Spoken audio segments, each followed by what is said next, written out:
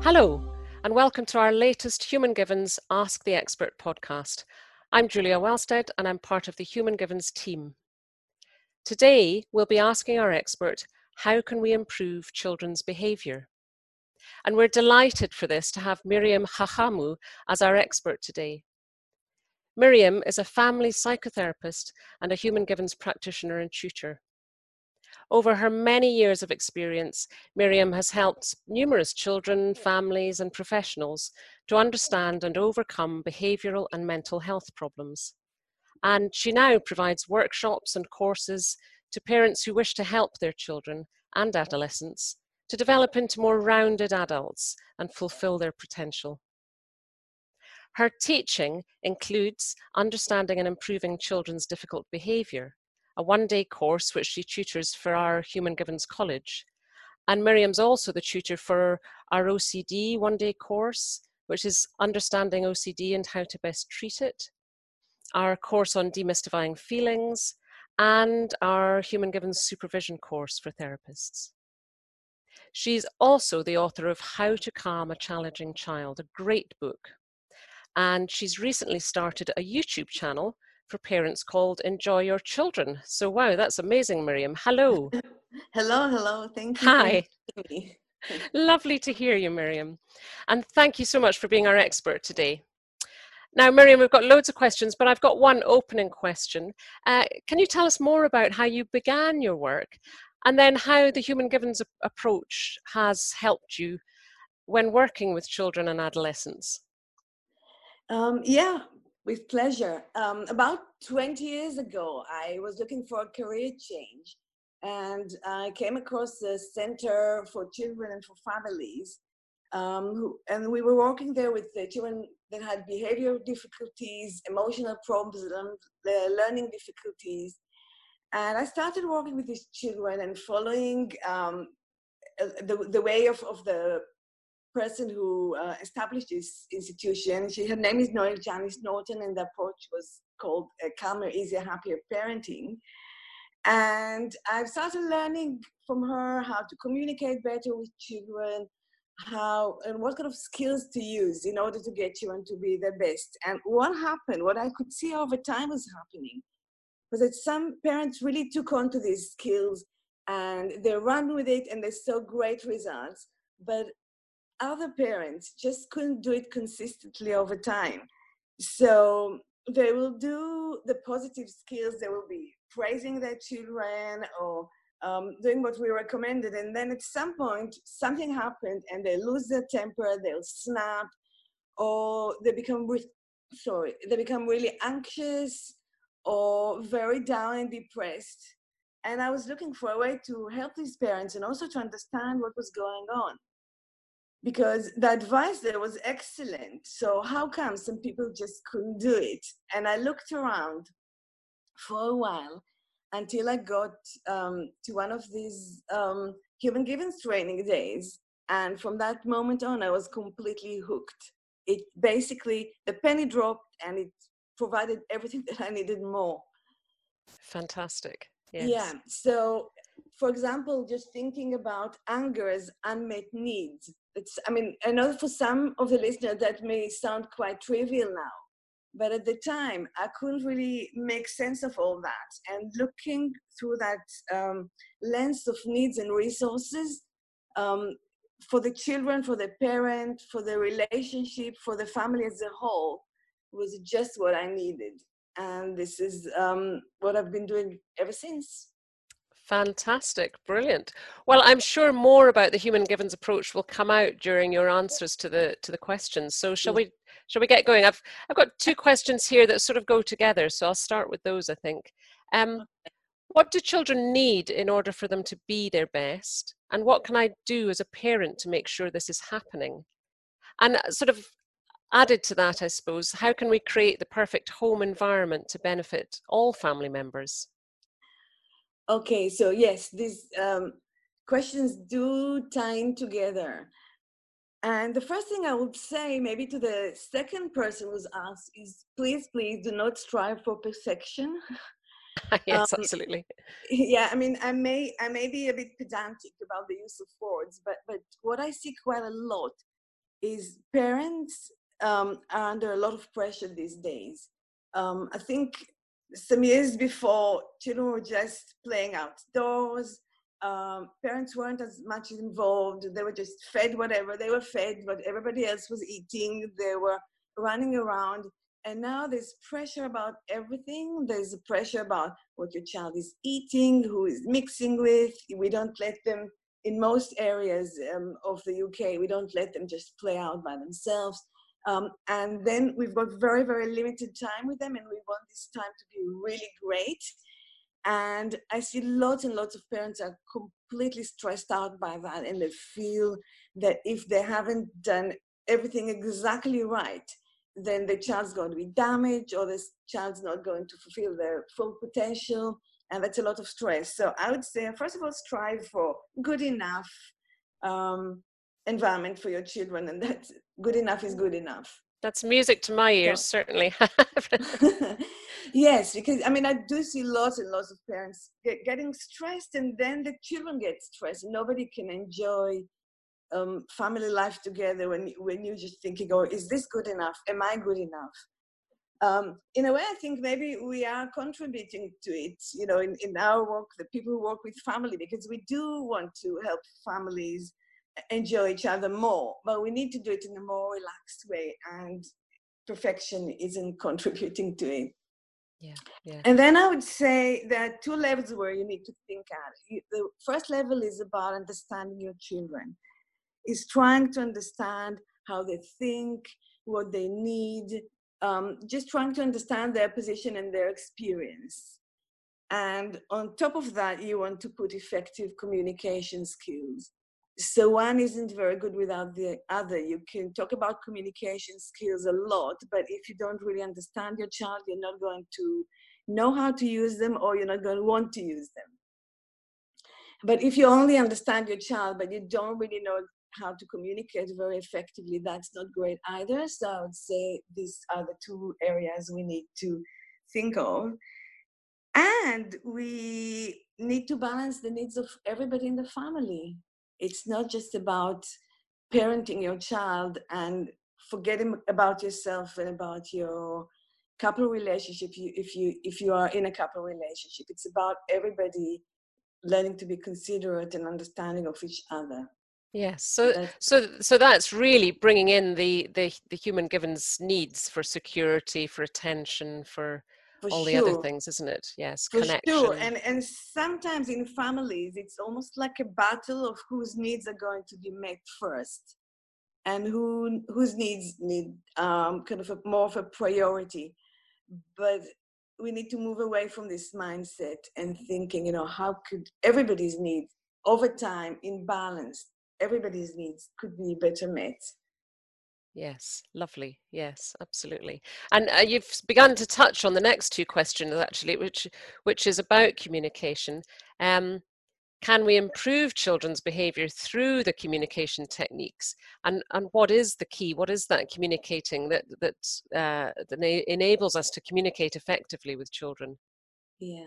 So the answer to the first question is absolutely yes. We can improve the behavior through our communication skills. I mean, actually, there is no other way of improving their behavior. Of course. That's the only way we can do it.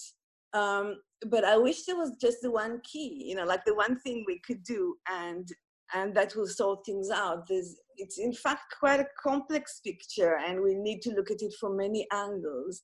But if I had to choose just the one thing, I would say be calm, respond calmly, don't react, don't try to sort out everything in the moment, but take a longer term view and try to kind of progress over time. Don't try to control every situation and make it great. Take your time. And I would also say deal with your own ghosts of the past, because a lot of the times our children would push our buttons and we react from our unmet needs or our unresolved issues from our own past, rather than looking to see them and trying to understand them. So if there was one thing, I would just say that that's the thing to do.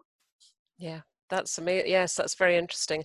And something having brought up 3 children myself, I what I discovered was I communicated slightly differently with each of them.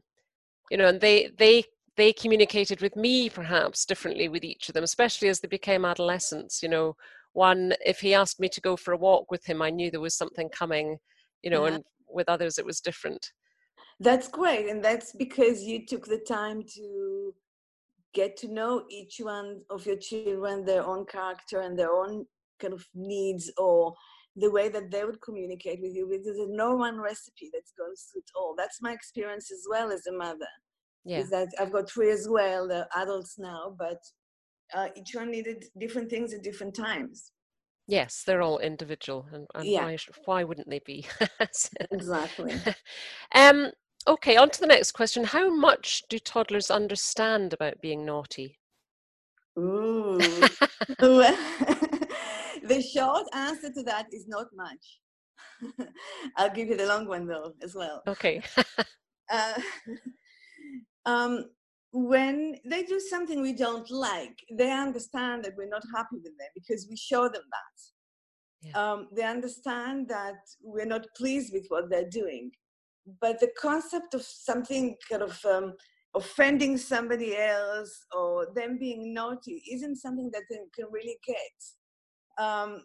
When they're really small, it's as if the whole world is a playground.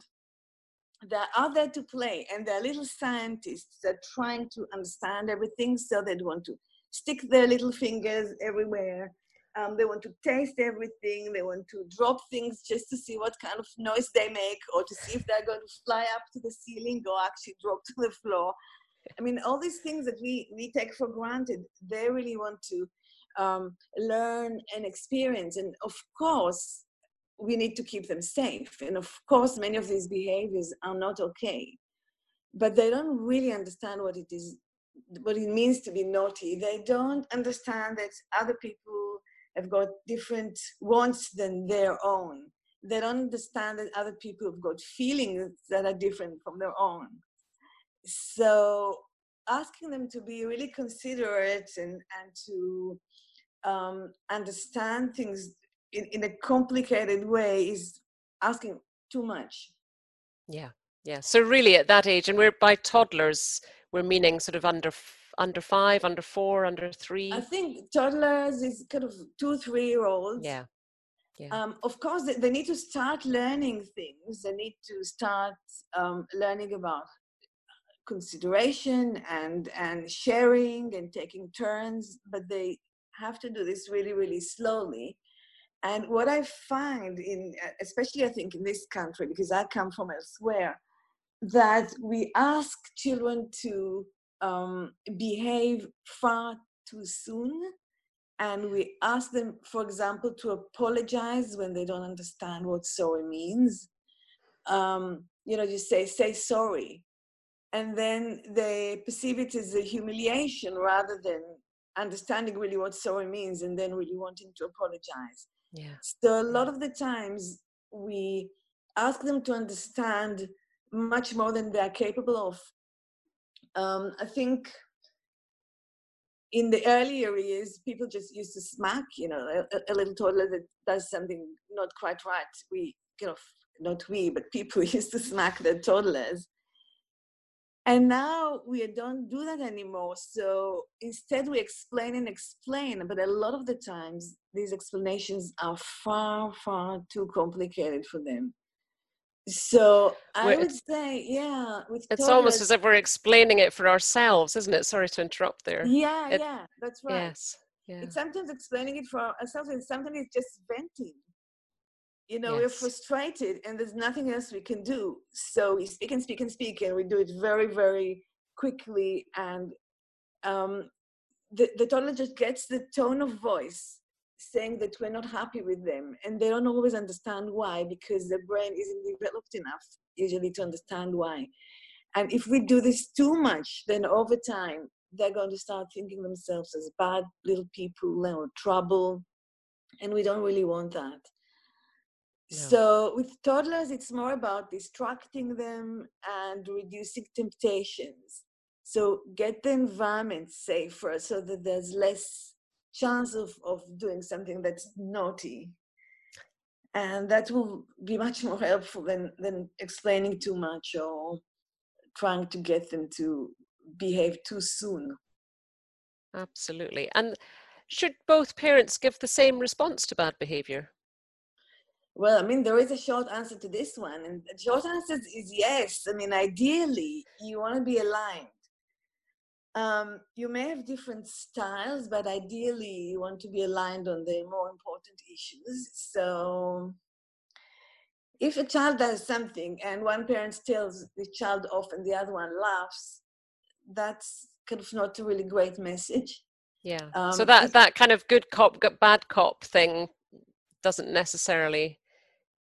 Yeah, I mean, both parents basically need to hold both. They need to hold the understanding and the warmth and the fun, and also the discipline and teaching children to be kind and considerate and well behaved, ideally. Now, this is not easy to do because typically, you know, parents will have different backgrounds and different ideas about how to approach things. So parents need to communicate and sort this out and reach compromises, and if possible, not in front of the children. Yes.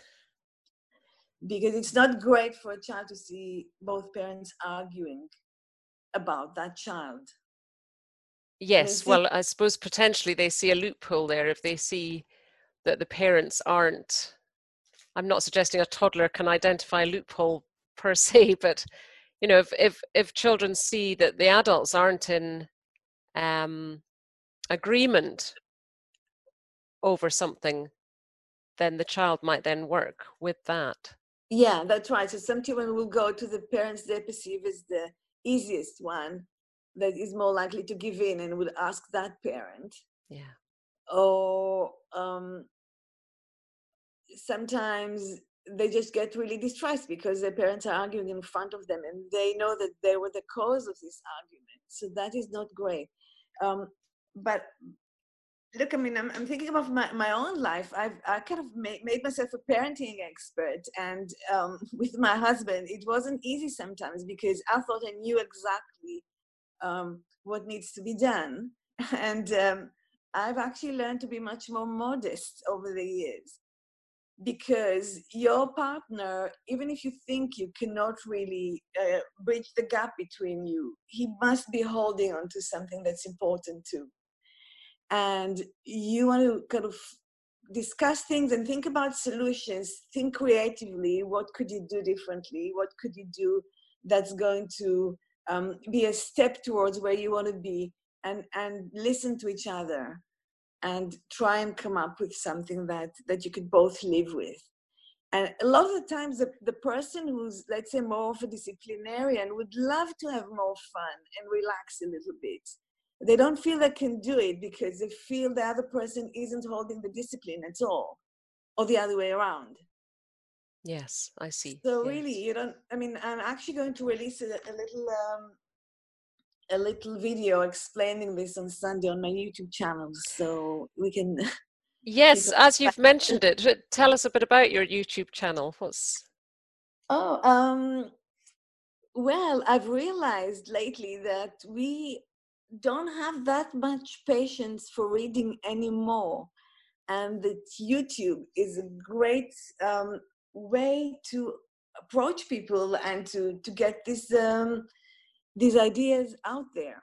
So I started a channel, and it includes about 5 to 6 minute videos about specific topics. It's either myself talking to the camera or interviewing people, and I've got one, and I'll put some more of role plays with myself and an actor playing a teenager, and just showing everyday situations and what could be done, kind of simplifying ideas. And yeah, actually, if, I know that there are probably going to be more questions that people ask that we could answer today.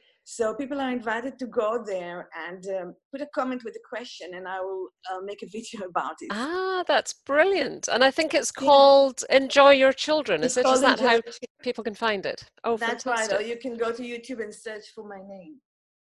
Um, Right. I think Yes. there may be Yeah. even a possibility of putting a link where the podcast is going to be. I think So, so. I'm sure we yeah, can do so that. we could Yes, do that's that. brilliant. And that'd be I, great. I did actually watch one or two of them, and they're brilliant, Miriam. They're Oh, very thank you. Thank you. lively, as you are, lively and entertaining and educational. So that's That's brilliant. great. Yeah, it's not, I'm doing it just to get it out there. There's no, financial motive to all that. It's just there for people It's just to benefit from. information. Yes, yes. Which actually brings us on to the next question. How should we educate our children about mental health so they know it's okay to not be okay or whatever? Uh-huh. Well, that's a really important question. Um, I think discussing mental health and mental well-being needs to be ongoing. It's not like a conversation you can have with your teenager when you've heard about maybe somebody self-harming or they tell you about something in distress and suddenly you need to explain all that to them. I think people need to have the language of feelings built into their lives from a young age. So basically the message is it's okay to feel whatever you feel. Feelings are basically just alarm systems telling us that our needs are not being met. I'll say it again in a minute. Now it could Okay. be, I could, feelings are the way that our brain tells us we need to do something. They are motivators, and they motivate us to look into what's not quite right and motivate us to make it better. So usually if you have a strong feeling, a negative feeling, it would usually point to a need that's not being met. And so we can have these conversations about how people feel from a really young age. It should be okay for you to say how you're feeling, for other people to say what they're feeling or they're thinking about things. And that needs to go kind of on. You do that without using psychological jargon. So, not too long ago, I had a 9-year-old come here with his parents, and he just said to me, "I'm depressed." Huh. And So he'd after, learned, he'd been told that by somebody else yeah, then. We don't and I've necessarily asked him, know that. "Oh, yeah, what makes you think that?" And he said, "Well, I'm sad, and my mom said I was depressed." So that's kind of the thing that we don't really want to do. We don't want to use kind of clinical diagnostic language. We can say, I'm a little bit down, I feel sad, I'm nervous, Yeah. rather than I've got an anxiety disorder. And if that is something you can talk about as part of your day-to-day life, then it's much more likely that if your child feels more distressed, he will tell you. You can also talk about the films that you've seen, news items, stories, and just mention that sometimes people feel, life is like that. That sometimes there are challenges, or sometimes we've got problems, and we feel that it's a bit difficult for us, and we reach out for help, and we get over it, and we move on. So I think that's all you need to do really with children. Obviously, if there's something specific that happens in your family or around you, you can discuss it. But don't go too much into, talking to them about suicide or self-harm or something like that. It's just going to scare them. They're just going to freak out. Yes, yes. And as we know from the very recent news, there's so much on social media about things like suicide and self-harm. Yeah, that's right. That's right.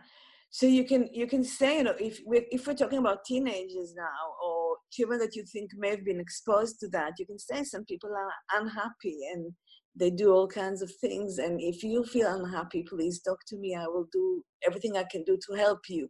There's a lot that can be done to help. Yeah. And you can So say that sometimes when you feel down, it looks like there's no solution, but there's always a solution. There's always a way forward.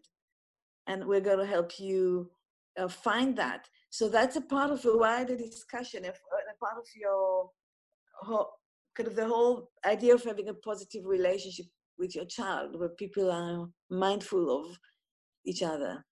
And of course, the importance of communication. It all comes down to communication.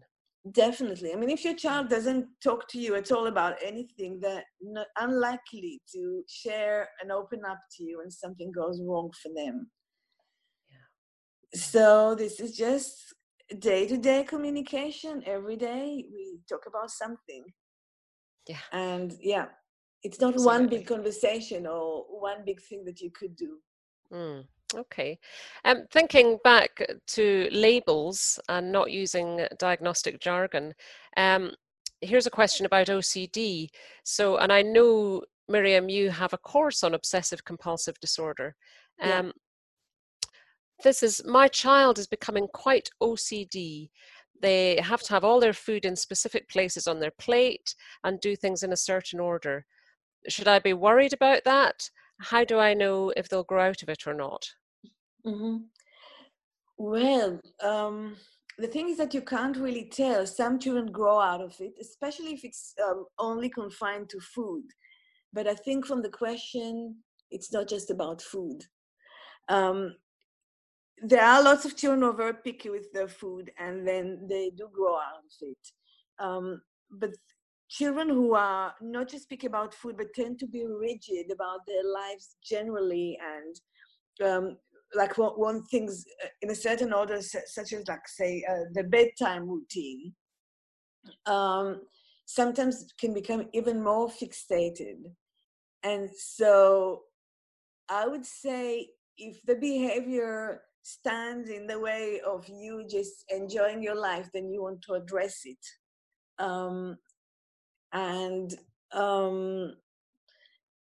What happens a lot of the times is, say parents want that the child will only eat the food a certain way, then it's very, very easy to just make it the exact same way, because you know that your child's going to eat it, and you're not going to have a fuss, and you're not going to have battles around your meal times, and he's not going to be late for school. So it's very, very easy to just do what the child asks. But if you do that, the child is actually learning that it's important to arrange the food in the plate in that particular way. And it's important to have this routine just the way he wants them, because you're cooperating with it. Yeah. And so a lot of the times parents don't mean to, but what they do is they start becoming a part of these routines, and these routines can become more and more and more elaborate. So from a child who would say, have a bedtime routine, which people think all children need, not all of them, by the way, need it, but some children need a clear routine. And from a routine that's more flexible and would include maybe going to the, having a bath, brushing your teeth, going to your pajama, bedtime story, and a kiss and goodbye, it can become more and more and more elaborate. And the parent would sometimes just do some of these steps just to pacify the child, and that doesn't really help. So I would say it's best to address it, really. And the way to address it is not by suddenly refusing to give the food in this way and doing it completely different, but it's about putting little changes all the time. So did you say that the child wanted a particular plate, or? They have to have all their food in specific places on their plate. So I will start from changing their plate. Yes. Having a slightly different plate, and then having the food slightly differently, and then maybe adding a little bit of a food that they like with something that they usually wouldn't eat, but just have a very, very, very little piece of it, and not make them to eat it. And you need to be creative and just push them very, very slowly and creatively. and just don't let this rigidity settle, because then it will be very, very hard to shift. And would you say the rigidity is caused by something, an unsettledness in some other area of A lot their of the times, life? yes. I mean, it could be that the child, there's something happening in the child's life, that it could be something at school, it could be something that happened in the family, and they feel out of control and anxious, and the rigidity could be a compensation for that. So at least I can control what's on my plate. At least I can control how I go to bed. Or these are usually the two areas where children are most inflexible about. So yes, sometimes it's a sign of that, and there will be some children. By the way, I completely do not know who the person who asked this question is, so I'm not making any assumptions about that child. But some children who've got some autistic spectrum traits can become very inflexible. And a lot of the times thinking, well, he's on the spectrum, so he needs his routine, so let's have his routines.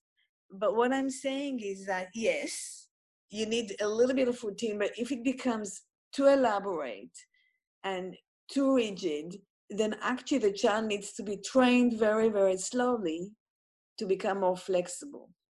Yes. Yeah. And you do it and perhaps stability in other areas of their life will help with that. Of course. Whenever there's any mental health concern about a child, you want to basically scan their lives and check to see whether the needs are met in all areas of life. Yes. So that's very much so. But then it doesn't mean that if you find that there's something else that's going not great in their lives, you can't always fix it for them. But it also doesn't mean that you're going to let them become more and more and more rigid. You need to do both. You need to take care of their emotional needs, and you need to help them be flexible. But I would say the most important thing about teaching children to become more flexible is actually teaching them to become more flexible, not demanding it. It's about slowly and with patience. You want to treat your child the way you want a teacher to treat your child in this area. And I do like that point you've made, that as parents we can actually, because we know they like their food in a particular way and it's easier, we can actually further the OCD if we're not careful. I think that was a very important point. Yeah, but I'm sure you go through much more of this in your obsessive compulsive disorder training day. Yeah. I think there's one coming up pretty soon. I think sometime in March, if I'm not mistaken. Brilliant. Okay. Well, all of our courses can be found on the humangivenscollege.com website. So if you are interested, any of our listeners, have a look at that. Next question, Miriam. My children love watching TV and looking at smartphones and playing computer games. What effects will this have on their mental health? Okay, so first, I don't know the Asker's children, and there's no one thing that will happen to all children who like their screens, basically. But I can say what the concerns are and what the benefits are generally for children. And the first thing I want to say is that screens aren't our enemy. It's not that they are here like an invader and we now all need to fight them and get them out of our children's life because there's just danger about them. That is not kind of a wise way to go about it. It's really about balance, and some use of screens, TV, smartphones is great. Usually the problem is that we have too much of it. And what have been shown is that there is a link between the time people spend on screens and ADHD. Basically, children who are used to the fast pace of social media, TV, watching things, playing computer games, find it much more difficult to concentrate on their studies because So I suppose that it's grabbing our attention all the time in yeah, small sound bites, and that's that, right. and I mean, of course that, a child who's used to the screens and things are jumping around and there's music and lots of colors and it's fun and you can switch whenever you're bored. You can switch to something else. Is going to find it very difficult to concentrate on a teacher explaining something in class. Even if it's primary school and they're all sitting on the carpet and the teacher is showing something, it could be very hard because the teacher can't produce all these sound effects and jump around like the cartoons on TV. So a lot of the time when children are used to too much stimuli, it's hard for them to concentrate. That's one thing.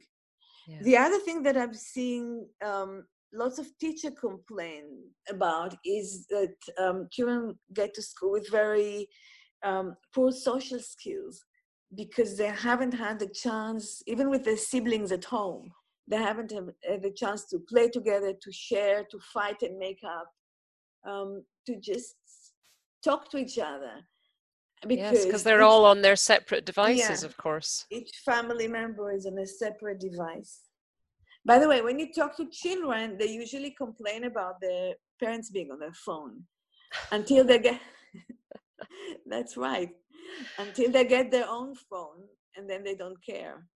Yes. Oh, isn't that So, sad? Oh my but goodness. but but Yes. look, I mean, again, it's a question of balance. It's not about it's all being bad. It's just about balancing some screen time with some time to do other things. Yes, because there's so much good to be found on. There's a lot of good stuff, and Yeah. also not all screens are the same. When you watch TV, you're just the passive consumer of somebody else who created some content there. But there are lots of computer games that are very creative. There are ones that are played with other children online. So you get some social interaction through that. There are all kinds of sports devices that are also electronic. There's quite a lot going on there. Not everything is the same. Yes. Yes. So So yeah, if and then the other thing is social media, and that's is especially being shown about girls, but also with boys to a lesser degree, is this need to be popular, to get lots of likes for your Instagram pictures, um, to show your best all the time and show the world that you're having this wonderful life. And if we just leave our children to it and we don't mediate it for them, that's not great. So I'd so say again, that's communication, isn't it? You know, if you don't know your child's on social media and feeling down about something, then you can't help. yeah, that's right. And it's much more difficult now because in the olden days, when I was growing up, the phone was attached to the wall Yes. and you picked it up and you didn't know who was at the other side. So your parents usually knew who you were talking to and they could hear your conversation because you're there in that kind of central place. It's very different now. It's far more difficult. And the only ways to keep communicating with our children, to have fun time together, to have some time that the phones aren't active, Yes. do some activities together, turn them off or put them on airplane mode or put them in a charger in another room. And of And course that includes the parents' phones. yeah, So it's I think we are yes. as guilty. Yeah. And Yes. it's not fair to ask our children to be more mature than we are. I mean, if Good point. if we can't let go of our mobile phone, how could they? How could we Yeah. expect them to do it? Yeah. Yeah.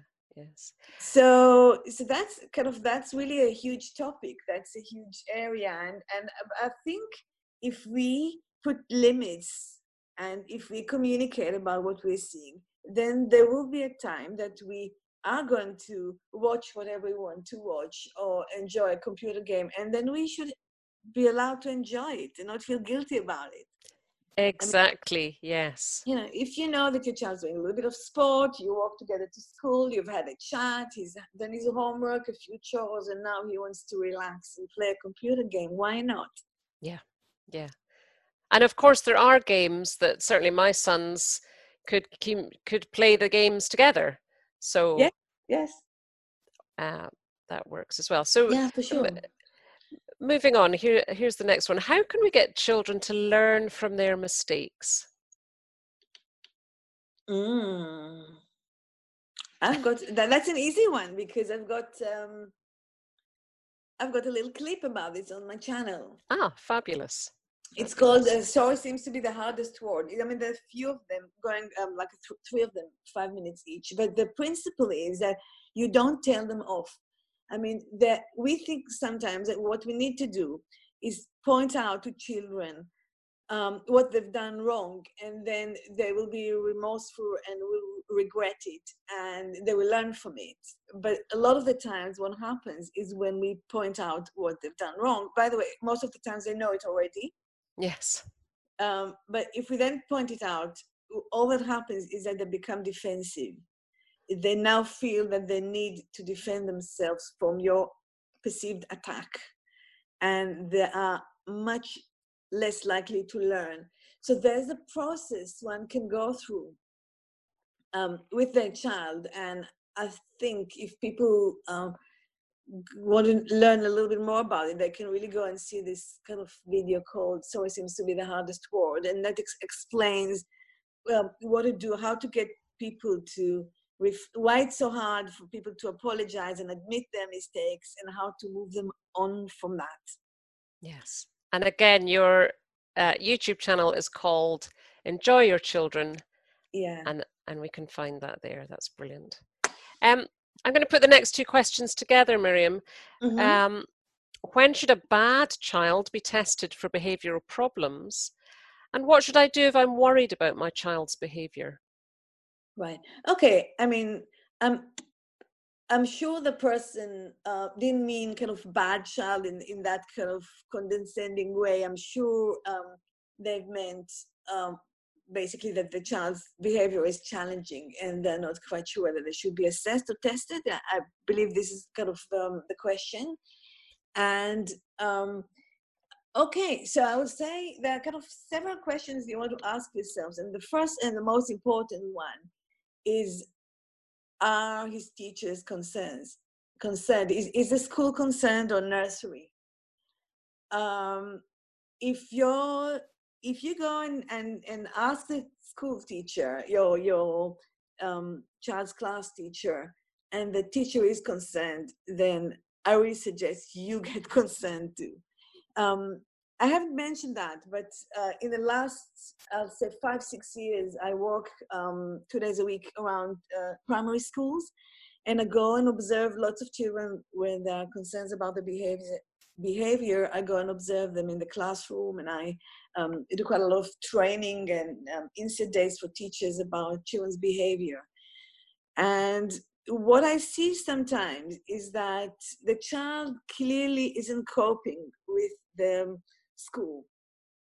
And Right. sometimes parents would say things like, oh, well, he's only 6. Or, I used to be like this when I was a child. I found school difficult. And school doesn't quite understand him. It doesn't really understand my child. But what I'm saying is, if there is a problem, that could be all true. And maybe our school system, I mean, in my view, is asking children to behave and listen and sit still too soon for some children. I accept that. Yeah. But still, your child isn't coping at school. It means that there is something there that you need to look at. Yes. So that Yes. will be my first thing. If you haven't heard from the school, go and ask. So again, it's communication, isn't it? So yeah, in this if case, if your child is challenging at home, go ask the teacher. If the teacher say, well, he's perfect, there's absolutely no problem, that is kind of a good sign. You may want to look at how you are managing your child. But if the teacher's saying to you, actually, there's this and that problem, then please take it seriously and go. I can explain later how to go about it, but say to yourself that you do need to address it. And then the second question I would ask is, does he have friends? I mean, he doesn't need to be the most popular child in the class, but is invited to children's homes, is invited to birthday parties. Does it seem like children want his company? If the answer is yes, then less to worry about. But if the answer is no, again, you want to think, what is going on here. Yeah. Because again, that comes down to the needs, doesn't it? The need for connection with other people. That's right. But some children are desperate to have friends, but somehow they find making friends or keeping friends quite difficult. Yeah. And so they may need some help. And then I will ask another question, and that is there anything going on or just happened in that child's life? It could be things like having a younger brother born, or because maybe you moved house, maybe there was some medical issue in the family. There could be things of everyday life that are not necessarily, they're not trauma or something really horrible that happens, but they're just transitions in life that maybe the child needs a little bit help with. And again, you can also ask, is there anything major that's happening there that the child's responding or reacting to? Yeah. So if your child's really happy at school, he's got lots of friends and nothing happened, and you still see this difficult behavior at home, then you may want to look into your parenting skills. If the school is concerned, the school may be able to refer for an assessment.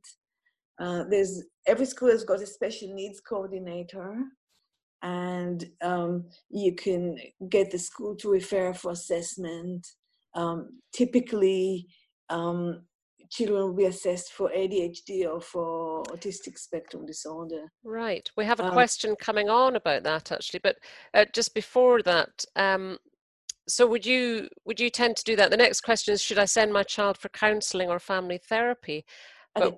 Can I just say before of course. that for the person who's asking what should I do, is first of all, you speak to the teacher if the school may be able to give you ideas or refer on. But if you are still worried and the school hasn't referred, talk to your GP. Right. Because there's help available there. You can access it. Yeah. So would you do that before going to counselling or family therapy? I would have a chat to the GP. Yes, why not? Yeah. Yes. And see if there's anything that could be going on there. Yeah, I would.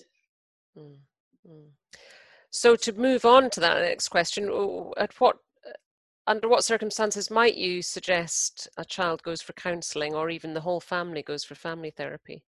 Mm-hmm. Well, it's a very general question. I don't know how old the child is and what the problem is. I would say generally, in my view, with children who are not yet teenagers, school-age children, when you have a parent who is functioning, it is useful to see somebody as a family first, or for the parents to go and speak to someone first, rather than locate the problem in the child and say, my child now needs counseling. Because it's not that if the child's, again, the question is very general, so I don't know what this is about. But suppose your child is very anxious. Let's take this as an example. It's easy to think I can send my child to counseling and they're going to cure that child and help him with his anxiety, and that will resolve the issue. But it's very rare that a child is anxious without having some anxiety elsewhere in the family. Yes. So he's either learning from one of the parents to be anxious or nervous about something, or he's anxious about, let's say, things that happened at school and the parent doesn't know how to support it. So better that the parent does a bit of investigating Yeah, first rather than yeah. assuming the child needs That's therapy. right. I mean, Yes. the way I personally work, and sometimes I do get these phone calls of people asking, "Could you see my child?" I always say, "I will see you. I will first see you," Yes. because I want to get a picture of what the background is, what's going on in that child life, and I want to do it in a way that isn't going to put the child on the spot, because you don't want to go to someone you don't know with your child and start talking about your problems. Sometimes what happens is the parent just starts blaming the child, saying he's got this problem and he's rude and he's not listening to me, and then the therapist is there sitting and kind of almost cooperating with the parent shouting at the child. Again, I'm not Yes. saying that this is anything about the asker of this question. I'm just explaining generally how I think what's Yes. the So best way to, knowing the context is yeah. very key.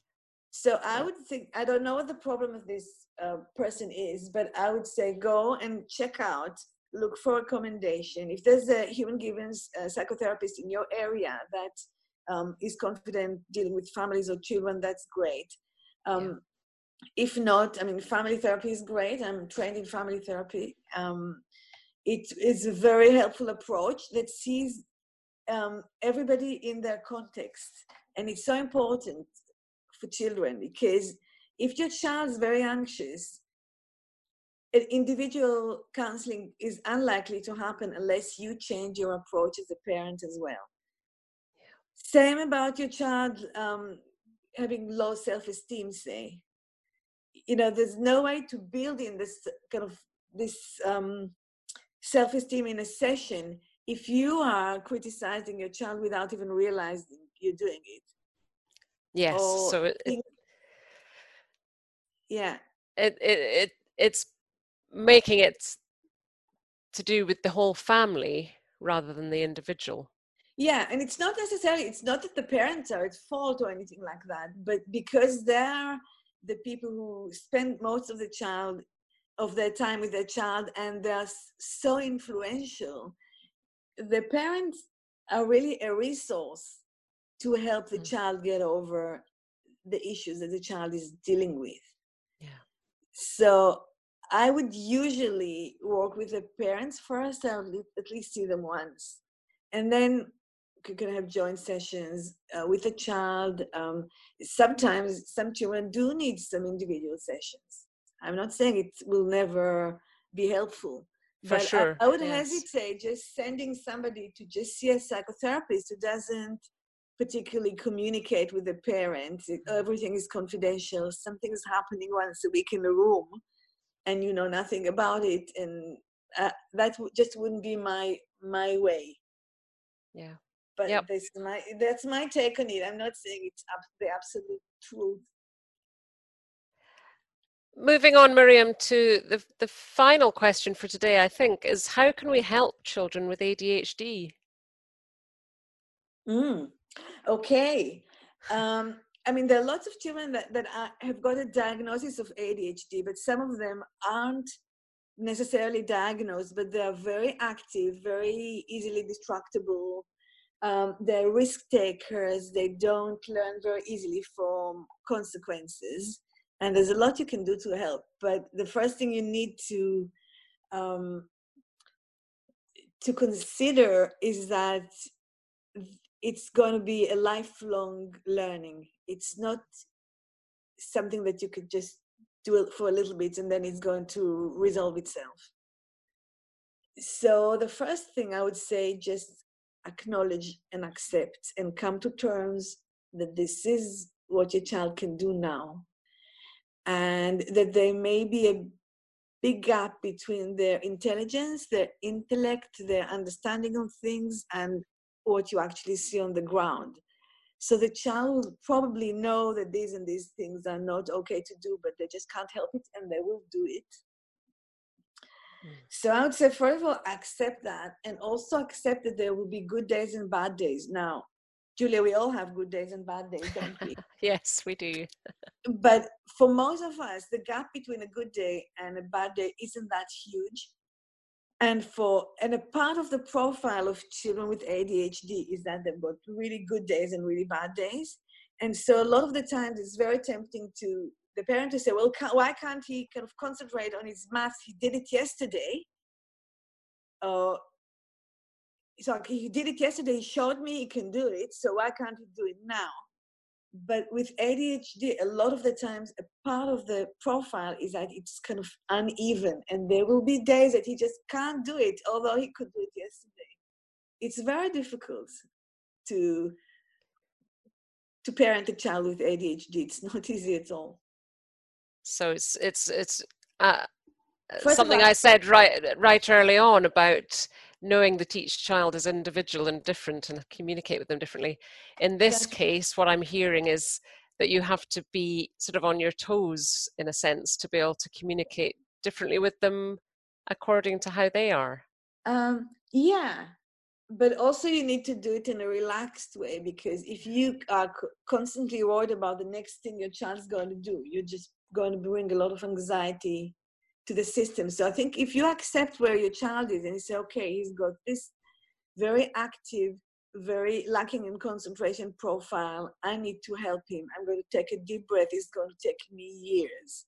So I'm not going to, if you have got that, you don't expect your child to behave really well because they're not going to be able to. You just accept this is what you need to deal with. It's going to take a little bit of the pressure off. Yes. So that's the first thing. Second thing, I would say look into your child's nutrition, because a lot of the children with this profile are very, very sensitive to sugar. They're sensitive to additive. Now, most people of parents with ADHD, most parents with who's got children with ADHD, they know they shouldn't give them Cocoa Pops for breakfast because it's far too sugary. But there's a lot of things that we think are quite healthy and lots of children with ADHD can't tolerate. I'm talking about things like raisins or orange juice. Really look into the nutrition. It's I'm not a nutritionist, but have a look. There's a website called Food for the Brain. Right, which I think we could put a link to that probably as well. And it's got a section about ADHD. It could really help. Giving a child with ADHD something sugary or high in carbs and expecting them to behave well is just setting them out for failure. What else? I would say opportunities for physical exertion. Now, a lot of these children are very misleading because they're on the move all the time. But a lot of the times their motor skills aren't very great. Their what we call gross motor skills, the use of their body could be quite clumsy, and almost all of them haven't got very good control of their hands, fingers.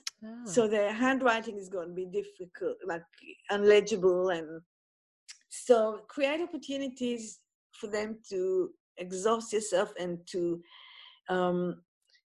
practice their ball skills, running, big movements with their arms, small movements with their hands, pre-handwriting exercise, and make it fun. That's very interesting. Yeah. Celebrate all that's good about them, because these kids are so much fun. They're creative, they're curious, everything is interesting to them. I mean, the reason they can't concentrate, it's not because they're not interested in their schoolwork, it's because they're interested in everything. They're interested in the teacher's haircut, in the pictures that's on the wall, in somebody that's actually walking along the corridor, in the noise of car making as it goes down the street. So I assume, I often wonder what happens to children with ADHD when they become grown-ups, but I assume if they're channeled correctly, they can really excel at something. Oh yes, for sure, because they've got a lot of energy, they've got drive. If they have gone through their childhood and teenage year without breaking their spirit, somebody breaking their spirit, they can be amazing. They can be great business people. They think out of the box. They are very alive. They're interesting people. They're great people to have at a party. So what we want to do is get them through the educational system without breaking their spirit. Yes.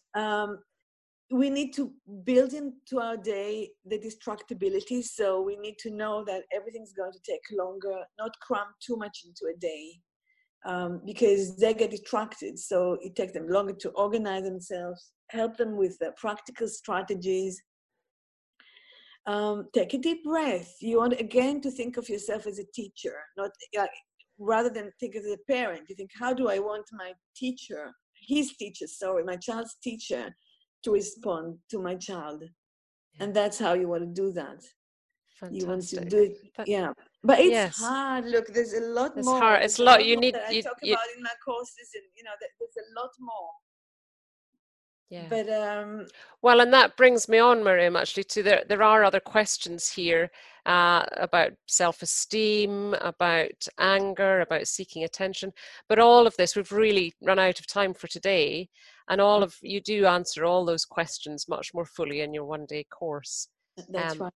So thank you so much, Miriam, for today. Is there anything else you'd just like to add before we close for the day? I just want to say, enjoy your children and trust yourself. If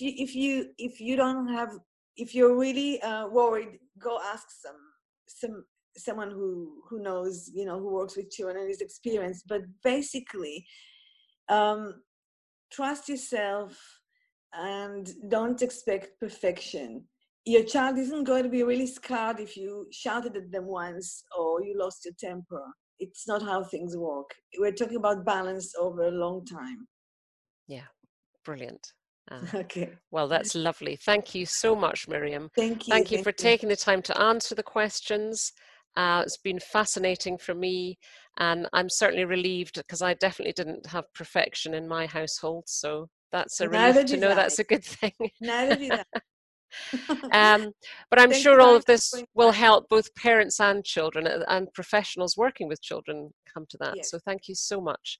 You're very welcome. Now, thank you, Miriam. Now, to our listeners, if you'd like to continue learning about children's behaviour, Miriam tutors, as I've said, a one-day course called Understanding and Improving Children's Difficult Behaviour. And in fact, the next time it is coming to London on the 13th of March and the 15th of October this year. So if you'd like to find out more about that or other courses, please visit humangivenscollege.com. And all of our podcasts are now available on SoundCloud, so please follow us there. We do hope you've enjoyed this Ask the Expert podcast. We've got more coming up. But meanwhile, thank you for listening today, and we hope you have a great day. Bye for now. Coming up. But meanwhile, thank you for listening today, and we hope you have a great day. Bye for now.